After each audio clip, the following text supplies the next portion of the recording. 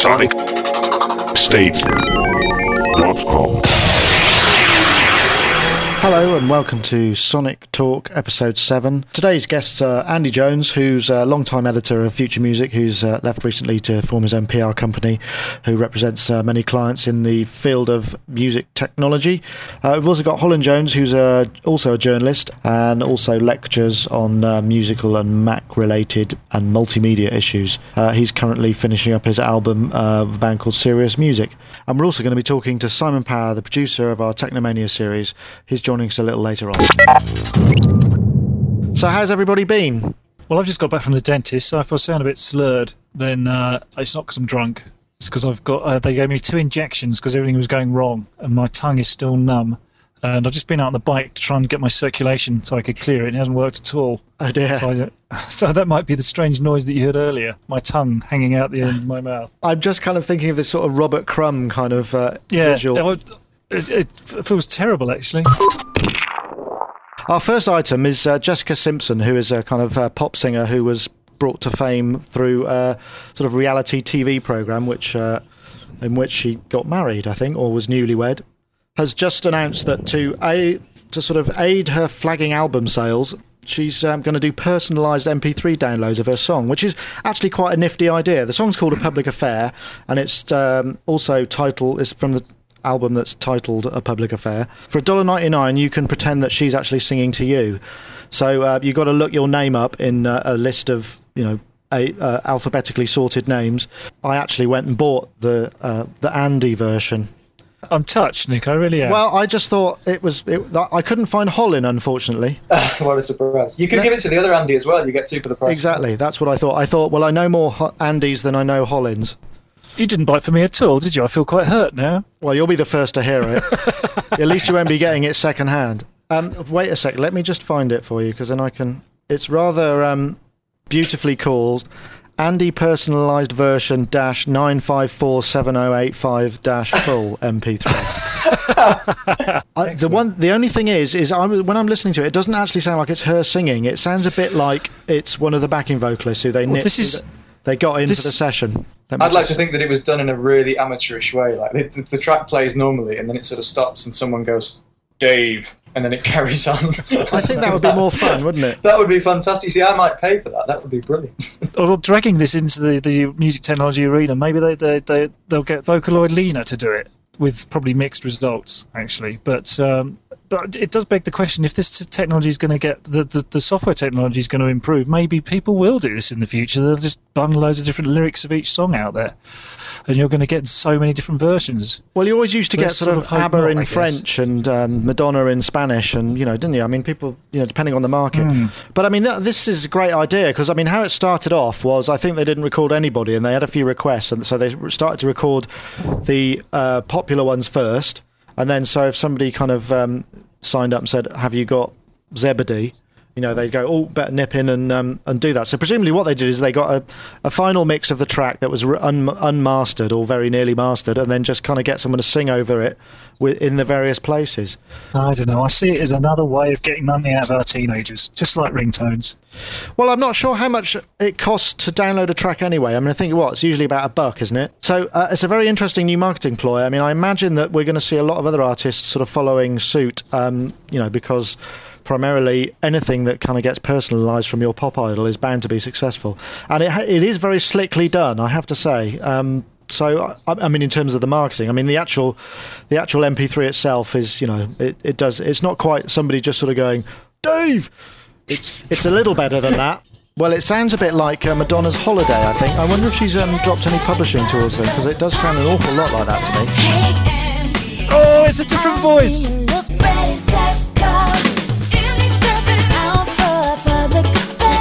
Hold on the fact that it is her voice. It's a personalised version of the song.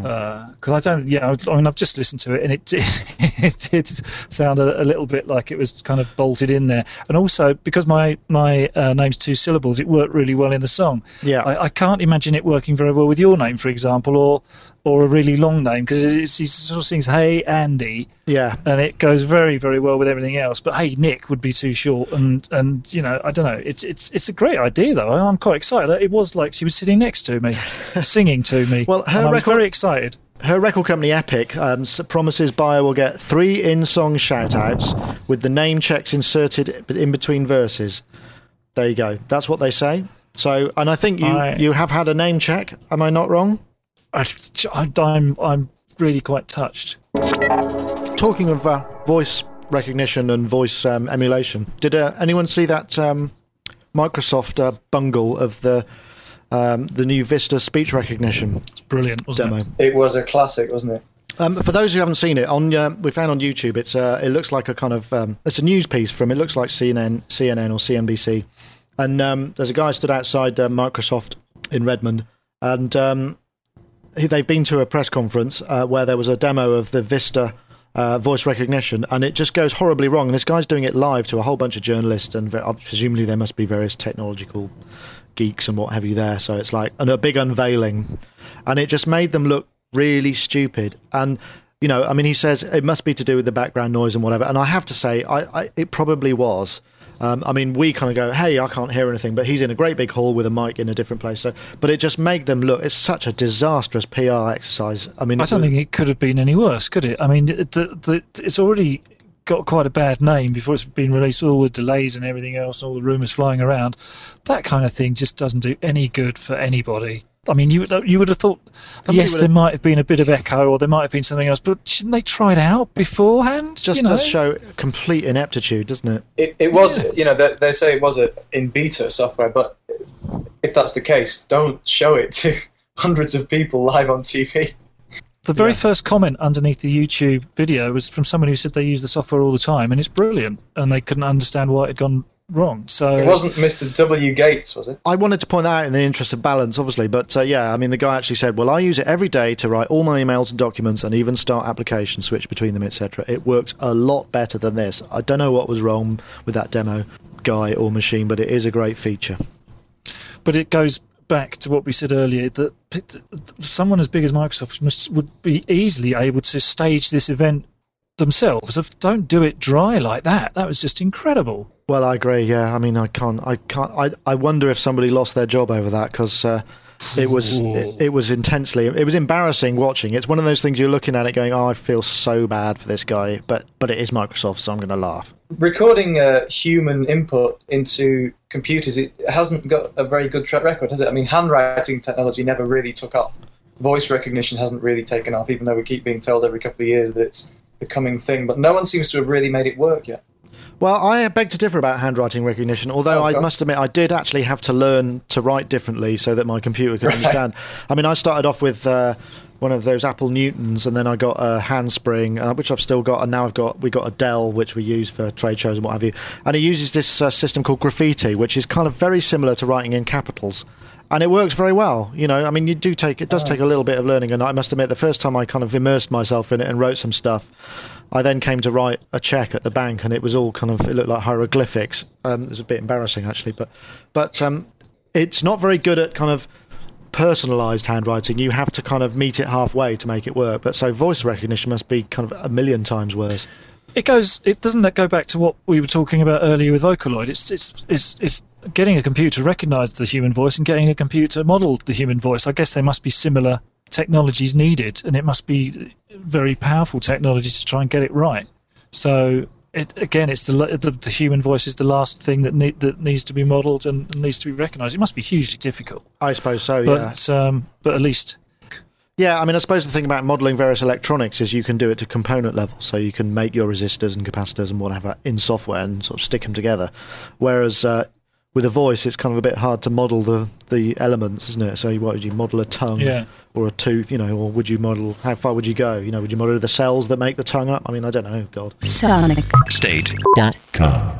Hi, I'm mic'd up and ready to tell you about Technomania, the new videocast from SonicState.com. Check it out, dude. The outer limits of extreme technology from Technomania. We're talking to Simon Power, the producer of Technomania. So, Technomania, where did it come from? Well, it was a sort of mixture of two things, really. It was a kind of love of the old kind of 50s science fiction films, the sort of monochrome films. especially directors like Edward D. Wood, who directed Plan 9 from Outer Space. I kind of took a bit of that, kind of the essence of those old films, and kind of bolted it onto something like You've Been Framed or America's Funniest Videos, and mixed those two genres together, and kind of Technomania was the sort of result of that, really. The illegitimate child of 50s sci-fi and synthesis. Yes, very much. I mean, what's your background then? I mean, you're kind of come from an audio... Well, I started my career, if you like, in audio at Capital Radio in London, where I was sort of interviewing the kind of stars of the time. I don't know, people like Mark Almond, Annie Lennox, Boy George, all those people come into Capital, and somebody had to sit there and kind of interview them. And the job somehow sort of fell to me, and I just started working on these enormous great studios, reel-to-reels they had there, and found that you could almost kind of invent a world just using a razor blade and tape, and I absolutely loved that doing that kind of thing. So this sort of video, the video side of things is a new area for you, is that right? Yeah, well, as you know, Nick, you kind of introduced me to Sony Vegas, and I've really enjoyed working with this program, and I find it very intuitive and really easy to work on. And I think all the I've been working on audio for all these years, all the sort of ideas I've had for kind of film and so on have been kind of bubbling away, and then along comes a program like Sony Vegas, and instantly you can transform those ideas into reality. So how have you found the whole kind of research process with Technomania? Well, I've just met some amazing people over the last few months while I've been doing this thing. There's guys in America who are kind of circuit bending, and that whole sort of genre of music is really quite big over there. It's got quite a following, and perhaps even more so than in this country. One guy in particular, James Anderson, who just obsessively sits in his workshop kind of circuit bending old toys and toy keyboards and all kinds of things, is just turned out to be a wonderful kind of character, and he'll be appearing a lot in the Technomania episodes over the next few months. So has he seen it yet? Yes, he has, and it's also on YouTube, and he kind of left a message on YouTube that simply said, "Woohoo!" So I think he's happy. SonicState.com. We got a news item in last week from a guy called Kid Neat-Pro, who has traditionally been a guy who trades in samples and does patches for various things. He's been doing it for donkey's years. We always get his press stuff. So what they do is he's added all this hardware inventory to his site that you can buy. That's all been sort of checked out by a tech, has 3-month warranty, etc. Is this the future of online trading, given that eBay and most classifieds are just seem to be vehicles for criminal activities? Well, there's a guarantee, which it's going to give a lot of people confidence, isn't it? I mean, 3-month guarantee, I think you usually find that if something's going to go wrong, it will have gone wrong during that period in most cases.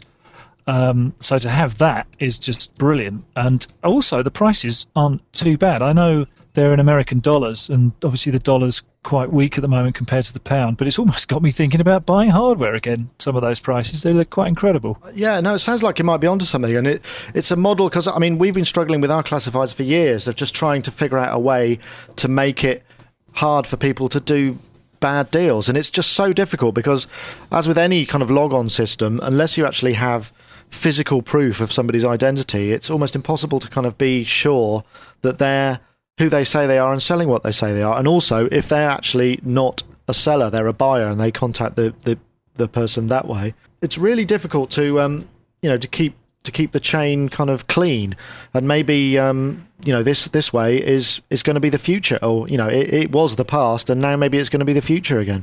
Yeah, I think it's interesting what you said about this used to be the way things were done, and then there was a big explosion in eBay and things like that. I personally have never bought anything of any real value off eBay, because maybe it's just me being overcautious, but I just don't really trust it, to be honest. I never have, even from day one. I'm not suggesting there's anything wrong with eBay. It's just more to do with me feeling the need to be able to sort of ring up a shop at the very least and say, where's my thing, or there's something wrong with it, can I send it back to you? Or I've always subscribed to the idea of buying things from either in person or from a shop. rather than anonymously through something like eBay. Yeah, interesting. They do ship worldwide as well, so you can take advantage of those American dollar prices. But obviously, check power supply issues and all the other bits and pieces, and in tax coming into the country. I don't think you have to pay it on second-hand goods, but check all of that. Yes, I mean, quite often you get, especially coming into the EU, you've got VAT, which is 15% and above in most places. So yeah, you want to check that. Well, I hope it works anyway. SonicState.com. Chaos Pad 3 then. I finally got some sort of official information on that. It looks like it's happening. There's been rumours, and I know there was one on display at the BMF, which I didn't get a chance to go and see. It looks fantastic to start off with. They've gone for this kind of red finish and these lights that follow your hands, or your hands follow the lights as they glide across. And you can freeze any hand position on the unit to free up your hand to do something else. They've gone for more of the ultimate performance tool, really 128 performance effects, vocoder, sample playbacks. The pad lighting system's the best thing because I love things like that. It looks a bit like Tetris, doesn't it? Yeah. I mean, anything like that always gets me straight away. But I have to say, £300, I think it's the. Is it going to be so? What's that going to be at $500, $600? The only thing that they seem to have missed is the phono inputs that used to have. You don't seem to have phono inputs. You've got RCA inputs, but they're not phonos. Right. And there used to be a phono input on the KP1 or KP2, so that you could plug a turntable directly in. But, I suppose something's got to give. But I do like Korg for trying things like this. I remember the Wave Drum. Do you remember that? Years and years ago. It was when I first joined Future Music. In about 95, they produced something called the Wave Drum, which was an electronic drum, which had lots of peculiar effects and things like that. And for someone to try do a mass-produced, odd drum, electronic drum, I just thought it was really brave, and they've kind of carried it on doing the KP series. Really, I mean, some would say they play it fairly safe with their synths, but there's always a little part of the Korg R&D department that's doing something quite quirky and something unusual. I think it's manifests itself in the KP series. They really did. Really Holland, have you ever used the Chaos Pad for anything? I'll be honest, I haven't. I know what they are, although I've never actually tried to use one. What is it exactly that they do? Well, it's kind of, you've got like an XY, it's like a touchpad with under lighting, so it's kind of like a mini disco floor, if you like. And you can just move your finger around to control various parameters of effects that are specifically designed to take advantage. So you can be very... It's very motional and tactile. So a lot of people use it, say, for to picture and just for things that they can feel that are harder to control with knobs. It's sort of hard to explain, but once you have a go, you kind of go, oh yeah, why haven't I got two of these? Eno uses, is it 2 or 3 in some kind of very specific way, and there's this sort of secret that he knows how to get this amazing setup from 2 or 3 Chaos Pads. Funny you should say that. I interviewed him for Korg and Future Music a couple of years ago, and he showed me how he was using them. And he was working on a vocal record, which I think came out last year. And he started off with some sort of blues, 1920s blues vocals, and starting through the Chaos Pad and got some beats involved. And just watching him do it was amazing. I've never seen anything like it. He really did know his way around. He's one of these people who, when he gets a piece of gear, whether it's a DX7 or a Chaos Pad, he learns it inside out, which I think there's a lesson to us all, really. And he just seemed to be at one with these things. I was completely blown away. Oh, that's interesting. Yeah. Did he link more than one up together? Or he had 3. He had a KP1 and 2 KP2s. The KP2s had just come out, and he was feeding the signal into one out of the other kind of thing. Had them chained together. One of the things that makes this one a bit more interesting is obviously it's got secure digital and USB, so you can store up to 100 samples in it for recall. And that's kind of quite nifty in itself. Gives you a bit more kind of creative possibility, because the old one, it was just kind of you power it off, you lost them, wasn't it, really? Well, I'm going to buy one just for the lights, to be honest. I mean, they'll probably bring it out for the autumn market just in time for Christmas, so everybody can say, I'd like one of those for Christmas. And if anybody's listening and wants to buy the Sonic Talk team any presents, then we'd love to have Chaos Pad 3s, please. One thing that's quite interesting is, I mean, you know, back in the sort of late 80s and early 90s, there was all this hoo-ha-ha about payola and fixing the charts by sending teams of people out buying singles from the machines that have the singles return shop, and all that sort of got eradicated with allegedly with the age of computerization and barcodes and what have you. But there's a sort of interesting new slant on it, and I got an email from a band called Smash Robots, who what they've done is they put a video on YouTube, which is essentially a series of coloured screens and their track, which is the most important part, and emailed everybody and said, click on this link, because what it does is it's created a page that auto refreshes their video. So if they get 25,000 views, then they'll start to kind of appear in the most viewed videos on YouTube. So it'll get them some interest. They're actually unsigned, but it's a cracking idea, and I suppose it's a sort of an interesting way of fixing the charts in a way. I mean, what do you think about that? I think this goes back a little bit to what we were talking about last week when we were talking about MySpace and how do you get your head above the rest of the people on there. And whilst I wouldn't ever sort of condemn anyone for trying to do that, it's, I don't know, I sound like Mr. Negative this week, but again, I think it's a tad cynical. But then if it works, then who knows? But I do wonder at the end of the day if it isn't better to just have really great songs. Well, I think you're being a bit harsh. I mean, I didn't think it was too bad. I thought I quite enjoyed it in some ways. Did you? Yeah. I mean, you know, it's in a pop kind of way. I mean, what did you think, Andy? It had some 80s references in there, I thought. The only thing, I mean, I sort of agree with Holly in a way, but the only thing with having great songs just doesn't sell itself these days, does it? You need that bit more, and you know, I've said in a couple of articles I've written, you could stick as many great songs or what you think are great songs on websites, but there's so much other music out there that you have to do something a little bit different to get noticed, which is, I think, it's a bit of a shame, really, but it's the way of the world. One of the guys behind it is a guy called Mark Tinley, who is a sort of programmer who worked a lot with Duran Duran, but in the 80s he was kind of a bit of a dance 909 expert. Yeah. And he used to do some writing for Sonic, actually. He's a bit of a freelance guy. He's an interesting bloke, actually. A bit also into all sorts of customised motorcycles. But, you know, he's obviously had an idea and just thought, this is a good one, I'm going to give it a go. Yeah. It's working for them. I mean, they said they needed 25,000. They were above 20,000 when I looked this morning. So, they're getting there. They're not doing bad. Interesting. I mean, as technology becomes, a lot of technologies were based on sort of embedded operating systems. You know, like the iPod, you can actually run a version of Linux on it, and there's an interesting page of hacks there. But my favourite hack has got to be the booting the Korg Oasis, which is the $6,000-$8,000 monster workstation from Korg, which is sort of a showcase for all their finest technology.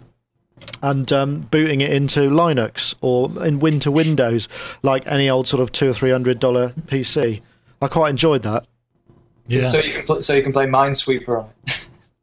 Well, quite possibly, yeah. I suppose you could. What I do find a little bit frustrating by all of this is it seems that every mobile gadget or every gadget is essentially, as they say, it's essentially a computer. So why can't one gadget do everything that every other gadget does? Why can't there be a gadget that does everything? Am I being cynical in thinking that maybe there is a gadget somewhere that does everything, but people want to keep selling us an iPod or a PDA or a digital camera all separately for as long as they can? Well, I suppose there's some truth in that. I mean, different operating systems have different selling points and strong points. This did highlight the fact that the iPod can play games and it can be a PDA and a word processor. I mean, it's got the technology there, and you just think, well, you just wonder to yourself, is this all this technology? Have they already got it? Is it sitting in a laboratory and it's going to come out in 10 years' time? There's some talk that the next generation of iPods will support games as well. Apparently, Apple have been talking to Nintendo. That's right. I heard that rumour. Yeah. Oh, really? True. Yeah. Well, that would be interesting. I mean, and it would make perfect sense. I was going to say another interesting iPod-based rumour that I've seen is that it's fairly well known that the next one or a revision in the near future will be all screen and will sort of have a virtual interface. But the thinking is now that it won't be a touch screen. It'll be a screen that you don't touch, in the sense that you touch the air about half an inch above the screen, and that acts as... Ooh, wow. Yeah, but you've still got to that'll be hold fun. it somehow, and you're going to get fingerprints on it and stuff. I'm not sure I kind of concur with that. I mean, it would have to be a bit of a masterpiece of design to make it work properly and encourage you not to touch the screen. But, I mean, Apple are very good at that sort of thing, so it's quite possible that it will happen. But it's waving your finger some indeterminate distance above the surface. It's a bit floaty, isn't it? In the true sense of the word. I think we're getting close to our allotted time here, so I'd just like to thank our guests, Andy Jones. Thanks very much, Nick. Cheers. And Holin Jones. Thank you for joining us. Once again, they're not related. I just want to point that out. Just happen to be victims of circumstance. So, just remains for me to say thanks very much to our guests once again, Andy Jones and Holin Jones. And just remember, if you want to contact us, you can contact us using the Skype handle Sonic Talk, or if you want to use the phone, our number in the US is 312-376-8089, or outside of the US is 001-312-376-8089. We also have an email set up, which is sonictalk@sonicstate.com. We'd love to hear from anybody. We're quite happy to include anything in future podcasts. It'd be nice to get a bit of live interaction with you lot out there. Thanks very much for listening. SonicState.com